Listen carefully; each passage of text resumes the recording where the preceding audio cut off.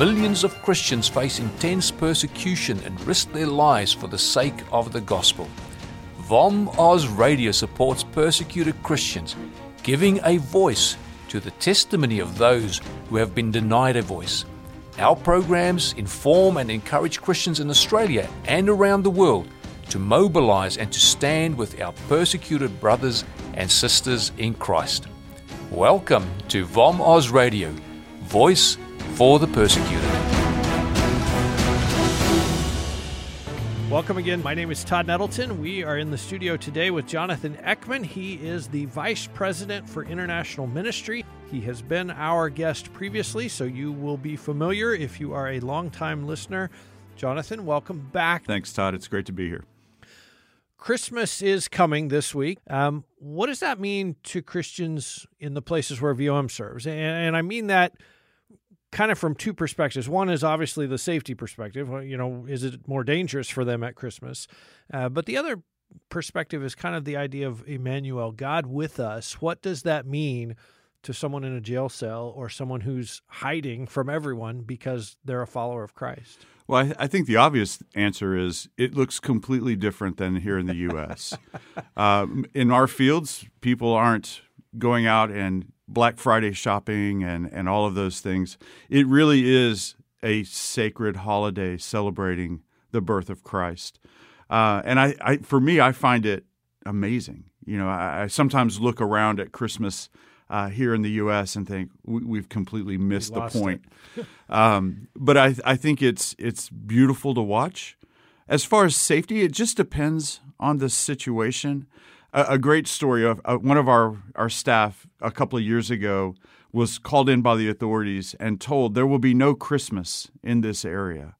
And our staff members said, well, you will do what you must do. We will do what we must do. And I remember he sent me an email and said, what should we do? And I said, brother, I have no idea, but we will pray. And 3 days later, he sent me back and he said, we've prayed and fasted as a church and we're going to have Christmas. And I said, brother, praise God, we'll be praying for you through that season. Later, he sends me photos. They have a huge tent set up. It's a big festival. So it's not a quiet ceremony. It was not quiet at all. And the authorities did nothing. It's the thing that continually amazes me about our partners and staff, just their boldness. Yeah. And the meaning of Christmas, that it means enough that you would risk your life to celebrate it and not be told, no, we're not going to do that this year. And not about the presents. Yeah, it's not about the presents at all. It's about the presence of Jesus, yes, but not go. the presents that are under the tree. Are there safety concerns? I mean, I would think if you wanted to make a statement about how much you don't like Christians, Christmas would be a time to do that. Sure, there are. I mean, we saw that with Easter in Sri Lanka a couple years ago. It can happen because the churches will meet often, and they could be targeted. It seems that often God watches over those gatherings. We don't see a lot of attacks at Christmas, but it certainly is possible. We're going to do some looking back and some looking forwards because we're getting ready to start into a new year, and I know you're already thinking about budgets and projects and countries and where that's going to happen. But I want to start out looking backwards, and especially the last 20 months of COVID, which it seems like we've talked a lot about COVID in our culture and in our society and even here at VOM. What has frontline ministry looked like, but also what has VOM's ministry looked like over the last 20 months? How has it changed? What have been the challenges? And are there some stories of really God using COVID to do some cool things? Yeah, it's been a mixed bag. It really depends on where we're looking. If we look at our staff that are based here in Bartlesville that travel, it's been a very difficult 20 months with much of the world being locked down. Certain fields, much of Africa was open most of the time. Other fields like Asia were completely closed the whole time. The great part about VOM, though, is the majority of our staff are not here in Bartlesville. Yeah. They're around the world.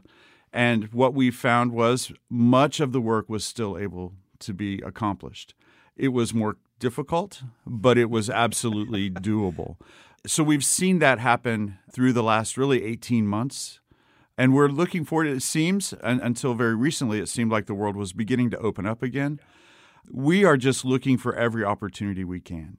In international ministries here at VOM, we always say we take every necessary risk and no unnecessary risk. So the way that plays out practically is if we can get into a country, we're going to go. For our partners and staff in the field, though, being able to continually get out of their hometown and be able to go out and do distributions and training events and things like that, the majority of that has been able to be accomplished by God's grace. What does it mean to one of your staff members after a year, 18 months, when they are actually able to get on the plane and go and see the people that we serve? Because that's why we exist, is to serve those people. So what does that mean after those long and obviously they've talked on the phone and they've sent emails and they've done the Zoom meetings and all those things, but it's very different when you get to sit down and drink a cup of tea and say, hey, how's your family? It's kind of like Christmas. Right? You've been waiting so long, the anticipation, and to finally be on a plane and headed somewhere. It's really exciting. I was able to go to Tajikistan just a couple of months ago, and just to be back on the road. For people who work at VOM, it's kind of our life is being on the road. So being back on the road is exciting. But even more than being back on the road is to be able to sit in a room with a pastor, a church planter, people that I consider to be rock stars in the kingdom, and to just sit and say, tell me what's been happening. And then just to listen to all that God is doing. In the midst of COVID, in the midst of political upheaval and turmoil, God is still moving and God is still bringing people to himself. And I think it's important for our listeners to know that our staff, we feel the same way many of you do about the people we talk to, the people that we serve. They're heroes. And I know Jonathan feels this way. When we get to go and have tea with our hero, that's a pretty amazing thing. It's a pretty cool thing. Are there some good news stories that have come out of COVID? Because we obviously it has limited travel. It has limited lots of things. Are there some good news stories? I'll tell you my favorite story of the whole year. It takes place in a very restricted country in which we were trying to move Bibles and have been trying to move Bibles for a while. We had about 50,000 Bibles staged on the border for a couple of years. And just praying that God would somehow open a door or even like open a window just a little bit, some way. Crack. We'll take anything to be able to get those Bibles into this very restricted country. And it didn't seem like anything was happening. And then all of a sudden, COVID comes and the whole world locks down. And suddenly, it's not as hard to get across the border. The border's still closed, but there are less people watching the border because everyone's at home. They're all in lockdown.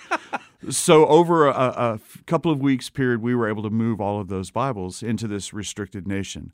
The other thing 50,000 Bibles. Yes, several truckloads. And then the other really exciting part was the other thing that came with COVID was mask. Well, in this country that we're talking about, it's one of the most dangerous things in the world to distribute Bibles. But now everyone's wearing a mask and you can't recognize anyone. And earlier this year, I went and watched video of people just walking up to strangers on the street and handing them a Bible. My favorite moment was someone walking in. This is a Muslim nation, walking into a doctor's office. There's an older lady. She's completely covered except for her eyes. And this young lady walks up and hands her a Bible, a New Testament.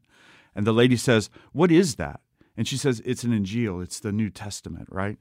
And the lady started to cry. She said, "I've wanted one of these for so long." Wow. She goes, "I've wanted to learn more about Isa." And this young girl smiles at her and says, "He's who sent me here to give you that." And this lady just wept and just clutched the Bible to her chest. And I thought, only God can do things like that. So even in the midst of COVID, God is still accomplishing his purposes around the world. Voice of the Martyrs is working in more than 70 countries around the world. Our goal, and we talk about this often, is a Bible for every believer. We want every believer in Christ to have their own copy of God's Word. How are things going? Question number one. And then question number two, as we look ahead to 2022, are there some things and obviously when we talk about Bible smuggling, we're not going to broadcast too much, but are there some things you're excited about as we look ahead to the next year? Well, things are going well. We distributed more Bibles this year than we've ever distributed at Voice of the Martyrs. Amen. In the midst of a pandemic. In the midst of a pandemic, God is good, right?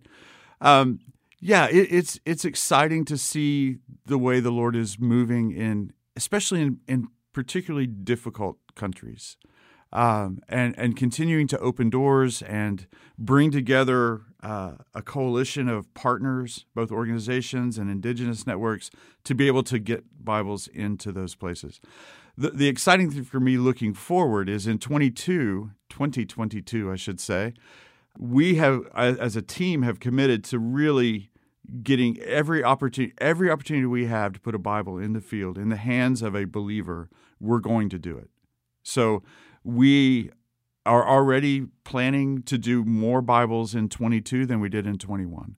And it looks very, very realistic that we will be able to do that, Lord willing.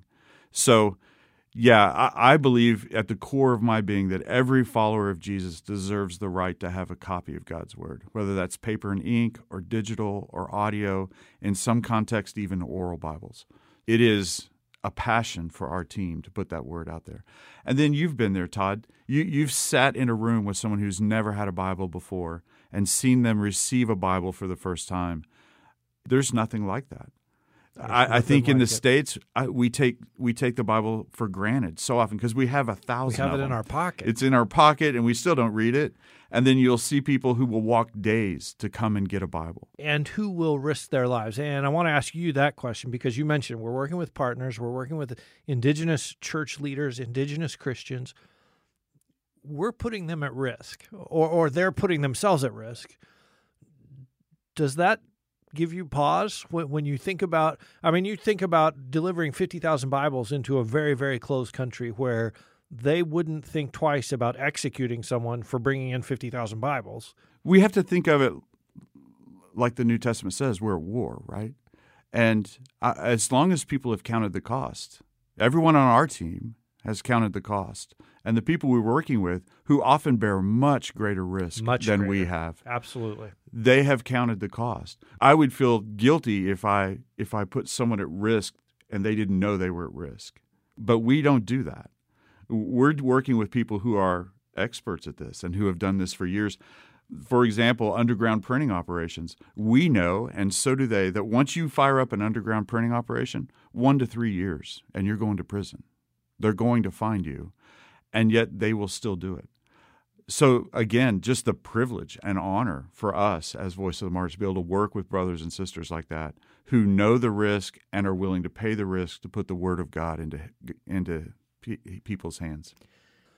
Are there some countries where you're concerned about Bible delivery, and not necessarily, but just the difficulty? And I think, we've talked about the surveillance system in China. How hard is it to do something illegal in China right now where they have a camera every single place and facial recognition software that recognizes every person?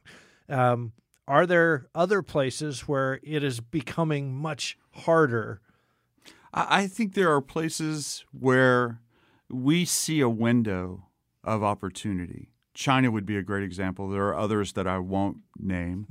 Are great examples of there is this window right now where we can still put Bibles in those countries. And what we're trying to do is seize every one of those opportunities and to put as many Bibles as we can, because China, as an example, we believe the window will close eventually in China. It didn't close in 21 and seems to still be open in 22, so we will continue to move forward. But we know there's a set amount of time unless things radically change in the country. That's true in multiple countries around the world. We're just watching, and it is a tremendous honor to be able to do that. Right? Is if the window's going to close, we want to be sure you have a Bible when it closes. Right? So, and we also serve the Lord who parted the Red Sea, and He can open windows and open doorways and do amazing things. Sometimes He does it with COVID. Right? Sometimes He does it with COVID. Jonathan, I want to talk specifically with the time we have left about Africa. It seems like in the last couple of years, we've seen a lot more persecution. We have seen the growth of radical Islam. talk to me about the continent of Africa and specifically about VOM's work. Where are you seeing it grow? Where are you seeing more persecution? And I know we're developing more staff because we need to help meet these needs. Well, so Africa is, as you said, radical Islam is, sometimes you'll say you can look at a map of Africa and almost see radical Islam moving south in Africa. It's happening at such a rapid pace. You know, historically, VOM, the big countries have been Nigeria and Sudan. And those are still very significant countries, Nigeria, especially northeast Nigeria.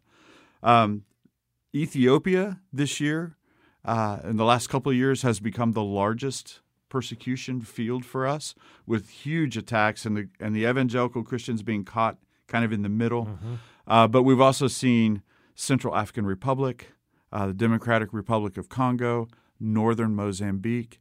So last year, if you look at, or in 2021, all of our work in Africa, of all of it, 75% was persecution response. And let's unpack that a little bit, because we talked about Bibles. That's sort of one of our big umbrellas for our work. We also talk about frontline ministry, which is helping, I call them pre-persecuted Christians, people who are doing work where they're likely to be persecuted. But then persecution response, what does that look like in the field?